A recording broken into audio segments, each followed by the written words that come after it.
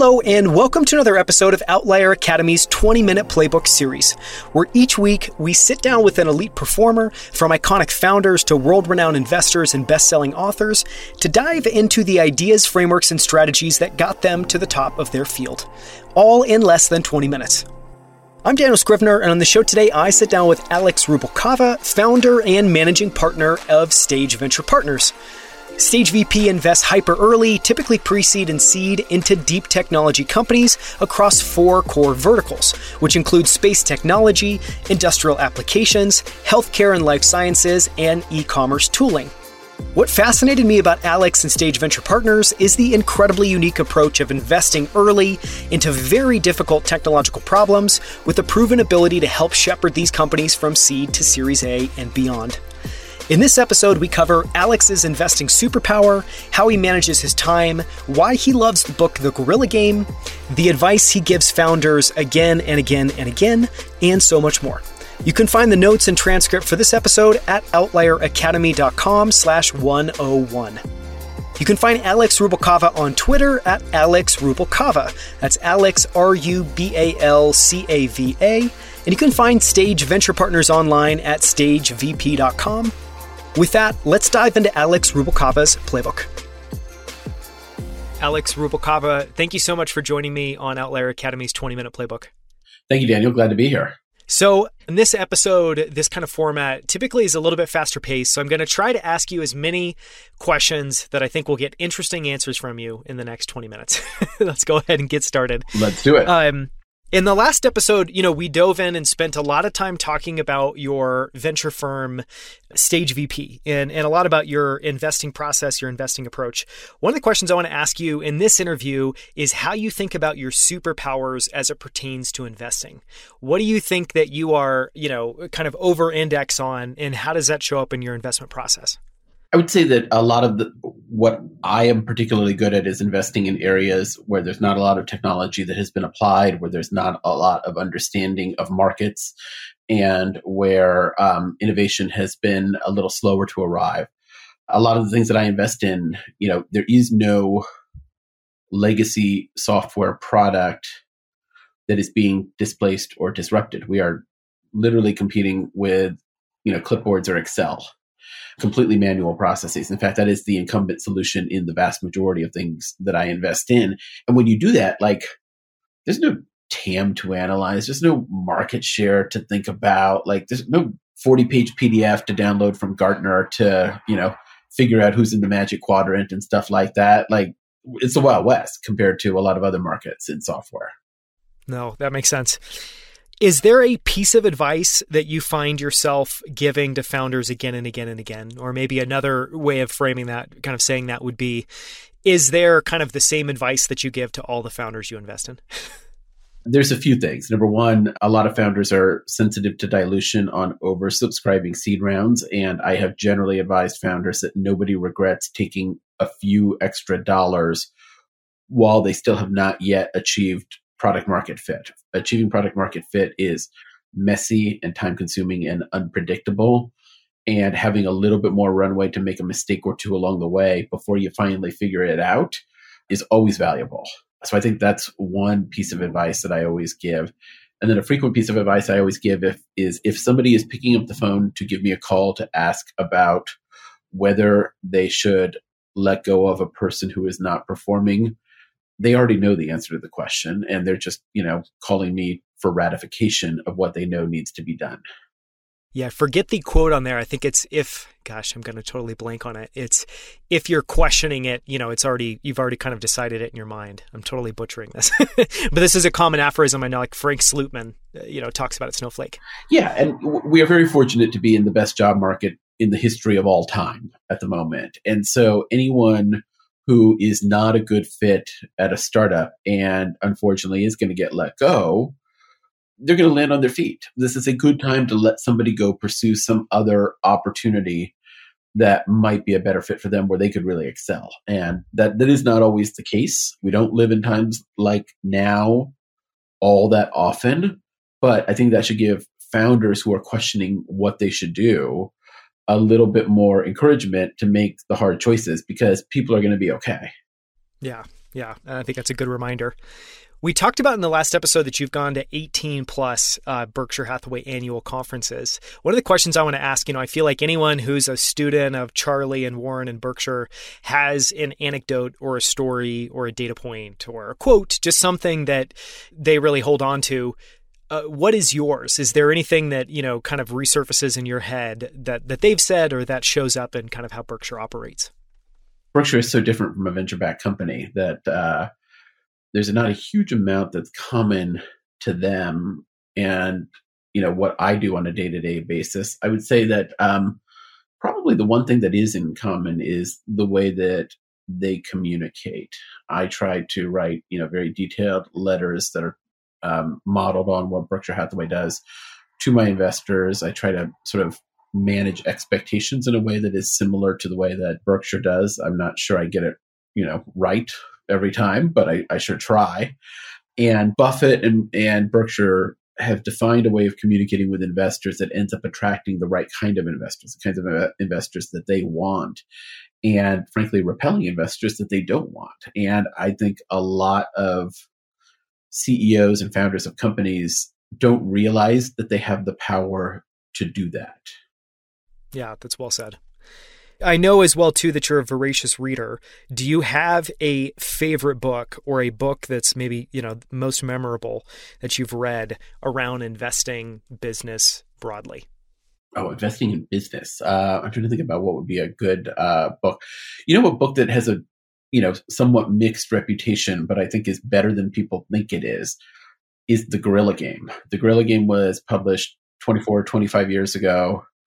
In the height of dot-com mania, it was a book about how to invest in emerging growth technology businesses. Because the dot-com crash happened shortly after the book was published, it fell out of favor, but the risk management approach that is advocated in the book about how to invest in emerging growth, how to identify winners, and using a basket-based approach for all the vendors and then consolidating into your winners as you determine who the platform leader will end up being. It is a pretty robust risk management approach. You have to make sure that you're not paying a crazy valuation as well, and the book doesn't talk too much about that topic. But as a risk management approach, it has a lot to recommend it. And in particular, one of the reasons why I find that book interesting is that the value investing world of Berkshire and Buffett and all of his acolytes has a lot of literature about risk management, about portfolio management, and the frameworks that are advocated are self-reinforcing and cohesive in a way that makes them very appealing to a lot of people. Very few people have talked about what risk management looks like for growth investing. And I think that there needs to be more written about that topic, and it's something I spend a lot of my time thinking about. Well, if you ever publish something, I would love to share it with listeners. And I mean, that book sounds incredible. I have not heard of or come across The Guerrilla Game, so I'll make sure we link to that in the show notes for anyone that's listening as well, too. I want to ask you a question around kind of time allocation and how you manage your time. So obviously as an investor, you find yourself pulled in a lot of directions. One, I think, deal with a lot of volatility just in terms of daily workload, what's happening at all the different companies you're invested in. And so it's somewhat unique, at least in my experience. How do you think about managing your time, and how do you think about allocating your time to different buckets or focuses? I spend 50% of my time looking to raise capital from LPs. I spend 50% of my time looking to make new investments, and I spend 50% of my time helping portfolio companies. And nope, it sure doesn't add up. And that's probably how it feels most days. Like you just worked 150% of a day. Okay, I'm going to switch pace now. What is something that you've recently been fascinated by? And I think, bonus points if there's an idea, a book, a person, kind of a quote or a talk you've been thinking about. What has been on your mind, and what can't you get out of your mind lately? I can't get out of my mind how profoundly I think people are underestimating the energy transition that is underway. I think that the cost curves in solar and wind show no signs of really slowing down. There's obviously a raw materials inflation happening right now due to the global supply chains and war that are interrupting that cost curve for a year or two. But the fundamentals of the cost curve don't look like they're going to change for any reasonable period of time. And if that is true, then the power of wind and solar and other forms of renewable energy are being grossly underestimated in terms of what they're going to do to the input of everything energy goes into over the next few years. I think one consequence of that is that we are going to blow well past 100% of current electricity demand that will end up being supplied by wind and solar. I think that we're going to end up putting new sources of demand and load to accomplish new goals that have never been possible before or have not been possible through electricity. I think there's going to be a huge amount of software companies that are going to be enabled by that. I get relatively little deal flow on that area. And so I'm trying to drum up, more founders and entrepreneurs to come pitch me on this kind of stuff because I'm really interested. And so far I've seen, a few like carbon accounting type of, ESG reporting companies, and I've seen some battery management companies, but nothing that really gets my attention in a big way. And I think things are really, really moving in a way that is still consistently underestimated. For example, I'll give you one example of what I think is going to happen. I think we're going to end up running fossil fuel plants in reverse, basically. And instead of burning fossil fuels to generate workable energy in the form of electricity, we are going to use electricity to strip carbon out of the air to make liquid fuels that are not fossil fuel and that don't have carbon in them. And there was no way the physics and the economics worked for that up until very recently, with particular solar power getting as cheap as it is and that cost curve continuing to go. And now there's a bunch of companies that are pursuing low capex, high opex unit economic strategies that enable them to ride that cost curve down in a way that nobody had really conceived of before. This is going to change the world. It is going to be so big, it's hard to imagine all of the facets of it.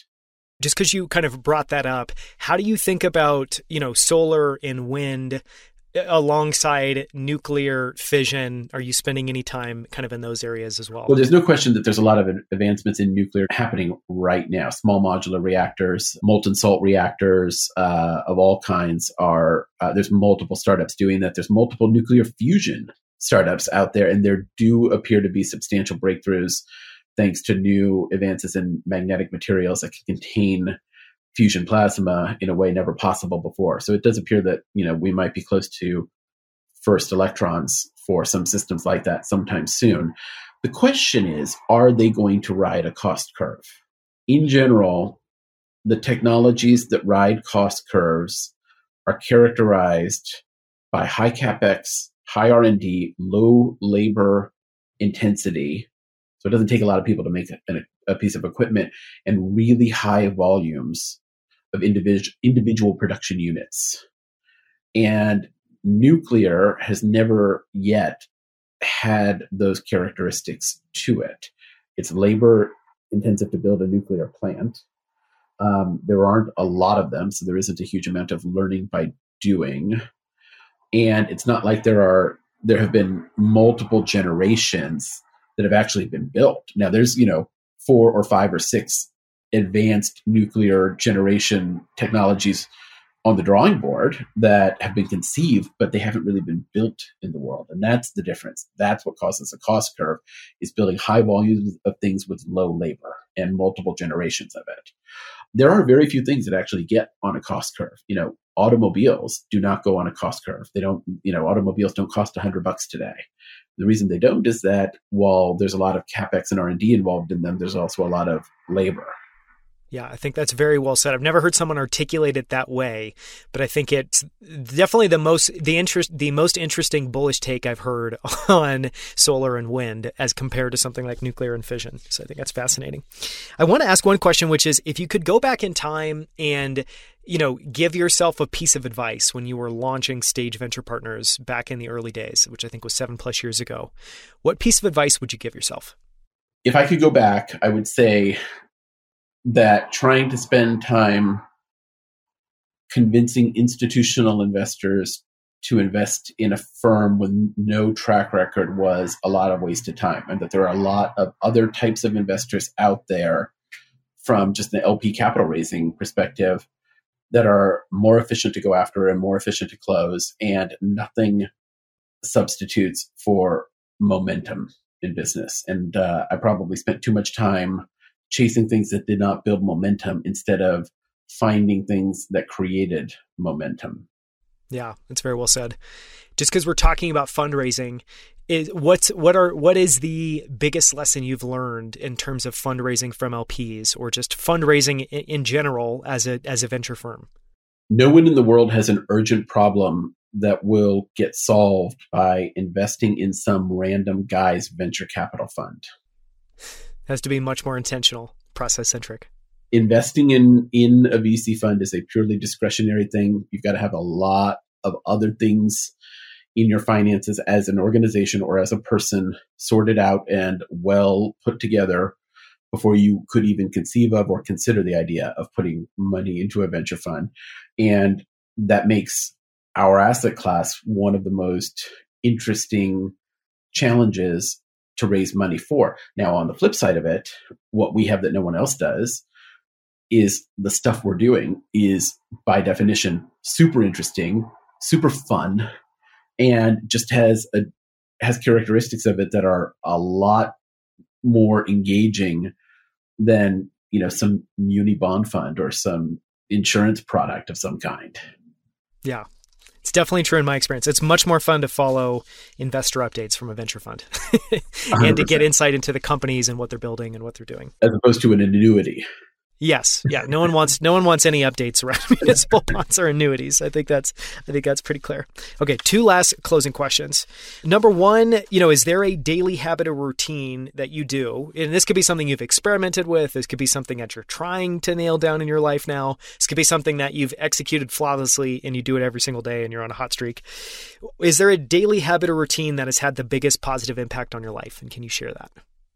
No, I'm not really a daily routine kind of a guy. Nothing. Nah. Whether it's morning or work related. Nah. I like it. Not even inbox zero. I have tried to get to inbox zero on a number of occasions, and I'm pretty good at it. I mean, I think, let me look at my Gmail right now. I've only got, in my primary tab, I've got 55 emails right now. So I'm doing pretty well. That's not so bad. Yeah. I don't know. I'm much of a productivity hack or daily routine kind of a guy. How does that influence, do you spend much time planning out your day? I'm guessing it still means you're spending time sitting down and planning things out. It just means you're not maybe overthinking and overanalyzing from the what habits and routines should I be getting better at now? Yeah, it's funny. Any given day is super busy for me, but 3 weeks out, there's almost nothing on my calendar except for board meetings. So it ends up evolving in an unpredictable fashion most of the time. So today I think I have 6 or 7 items on my calendar to do, but 3 weeks ago there was nothing here on this particular calendar day except for our interview. And so, everything that I've ended up doing today has been organically developed in that time period. Yeah. So it almost sounds like, to maybe flip it around, a big part of the strategy is be as underscheduled as you can and then allow the emergent things to fill up your calendar as makes sense. Yeah, I don't feel underscheduled at all, but I guess I am, at T plus 21 days. Yeah. I mean, I try to do the same thing as well too, partly just for sanity. Yeah. In our business, it's somewhat required because the timelines to complete deals are so short that you don't have the luxury of letting a process go on too long. Yesterday I signed a term sheet with a company, and I have spent 2 weeks on that due diligence process. I have spoken to both founders. I have spoken to numerous people in those functions at my portfolio companies. I spoke to the company's beta customer and design partner, and completed a pretty thorough process and developed the conviction that there's something really big and really exciting here. But if I had been overscheduled for the last 2 weeks, I would not have had the flexibility to drop everything and to prioritize this particular investment opportunity. And I would not be the lead investor of that company, which I now am. Yeah, that's really well said. Okay, last question. What is your definition of success today, and how is that changed over time? For my business, for me personally? For any direction, angle you want to take it in. I would say today for my business, my definition of success is to always be investing in the most cutting edge software companies I can. I would say in the long run, my definition of success is to build a firm that is not entirely dependent on me, and that will one day be something that outlives me. Up in the Bay Area, there are dozens, if not 100 or 200 venture capital firms that are on their third or fourth generation of managing partners. There are a lot of firms that were founded in the 70s or 80s, where the folks who founded them are long since retired, and most people who receive capital from those firms don't even know the names of the people who founded it. And in Los Angeles, while there's several hundred venture firms, there's only really one firm that's past its first generation of managing partners, and everybody else is still figuring it out. And some people don't want to do that. Some people do. But most of the firms in my neck of the woods are run by the people who started them. And for an ecosystem to grow up, I think that there needs to be some degree of continuity and some degree of firms that outlast individuals and outlast people. And in the long run, I would like to be a part of that. Yeah, I think that's really well said.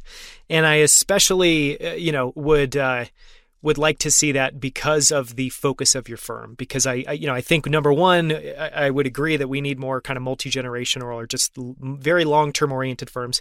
But the second one is we need firms that are focused on very hard, difficult technological problems. And so I think if you can do both of those with Stage Venture Partners, I think that would be an incredible feat to pull off. It is fun to pull science fiction into science fact.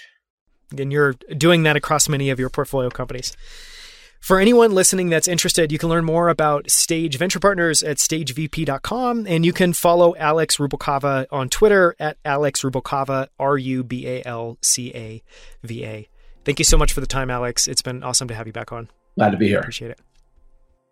Thank you so much for listening. You can find links to everything we discussed, as well as the notes and transcript for this episode at outlieracademy.com/101. That's episode 101. For more from Alex, listen to episode 98, where he joins me on our Investor Spotlight series to go deep on Stage Venture Partners' approach to investing in deep technology companies at the earliest stages, including why he focuses on space, life sciences, e-commerce, and industrial applications, and why in a world of ever-increasing private market valuations, his entry point of $7.5 million hasn't moved in almost a decade. Alex is the master at investing in the most lucrative places where others aren't even looking. You can also find more incredible interviews with the founders of Levels, Superhuman, 8 Sleep, Rally, and Common Stock, as well as best-selling authors and the world's smartest investors, all at outlieracademy.com. You can now also find us on YouTube at youtube.com/outlieracademy. On our channel, you'll find all of our full-length interviews, as well as our favorite short clips from every episode, including this one. Thank you so much for listening. We'll see you right here next week on Outlier Academy.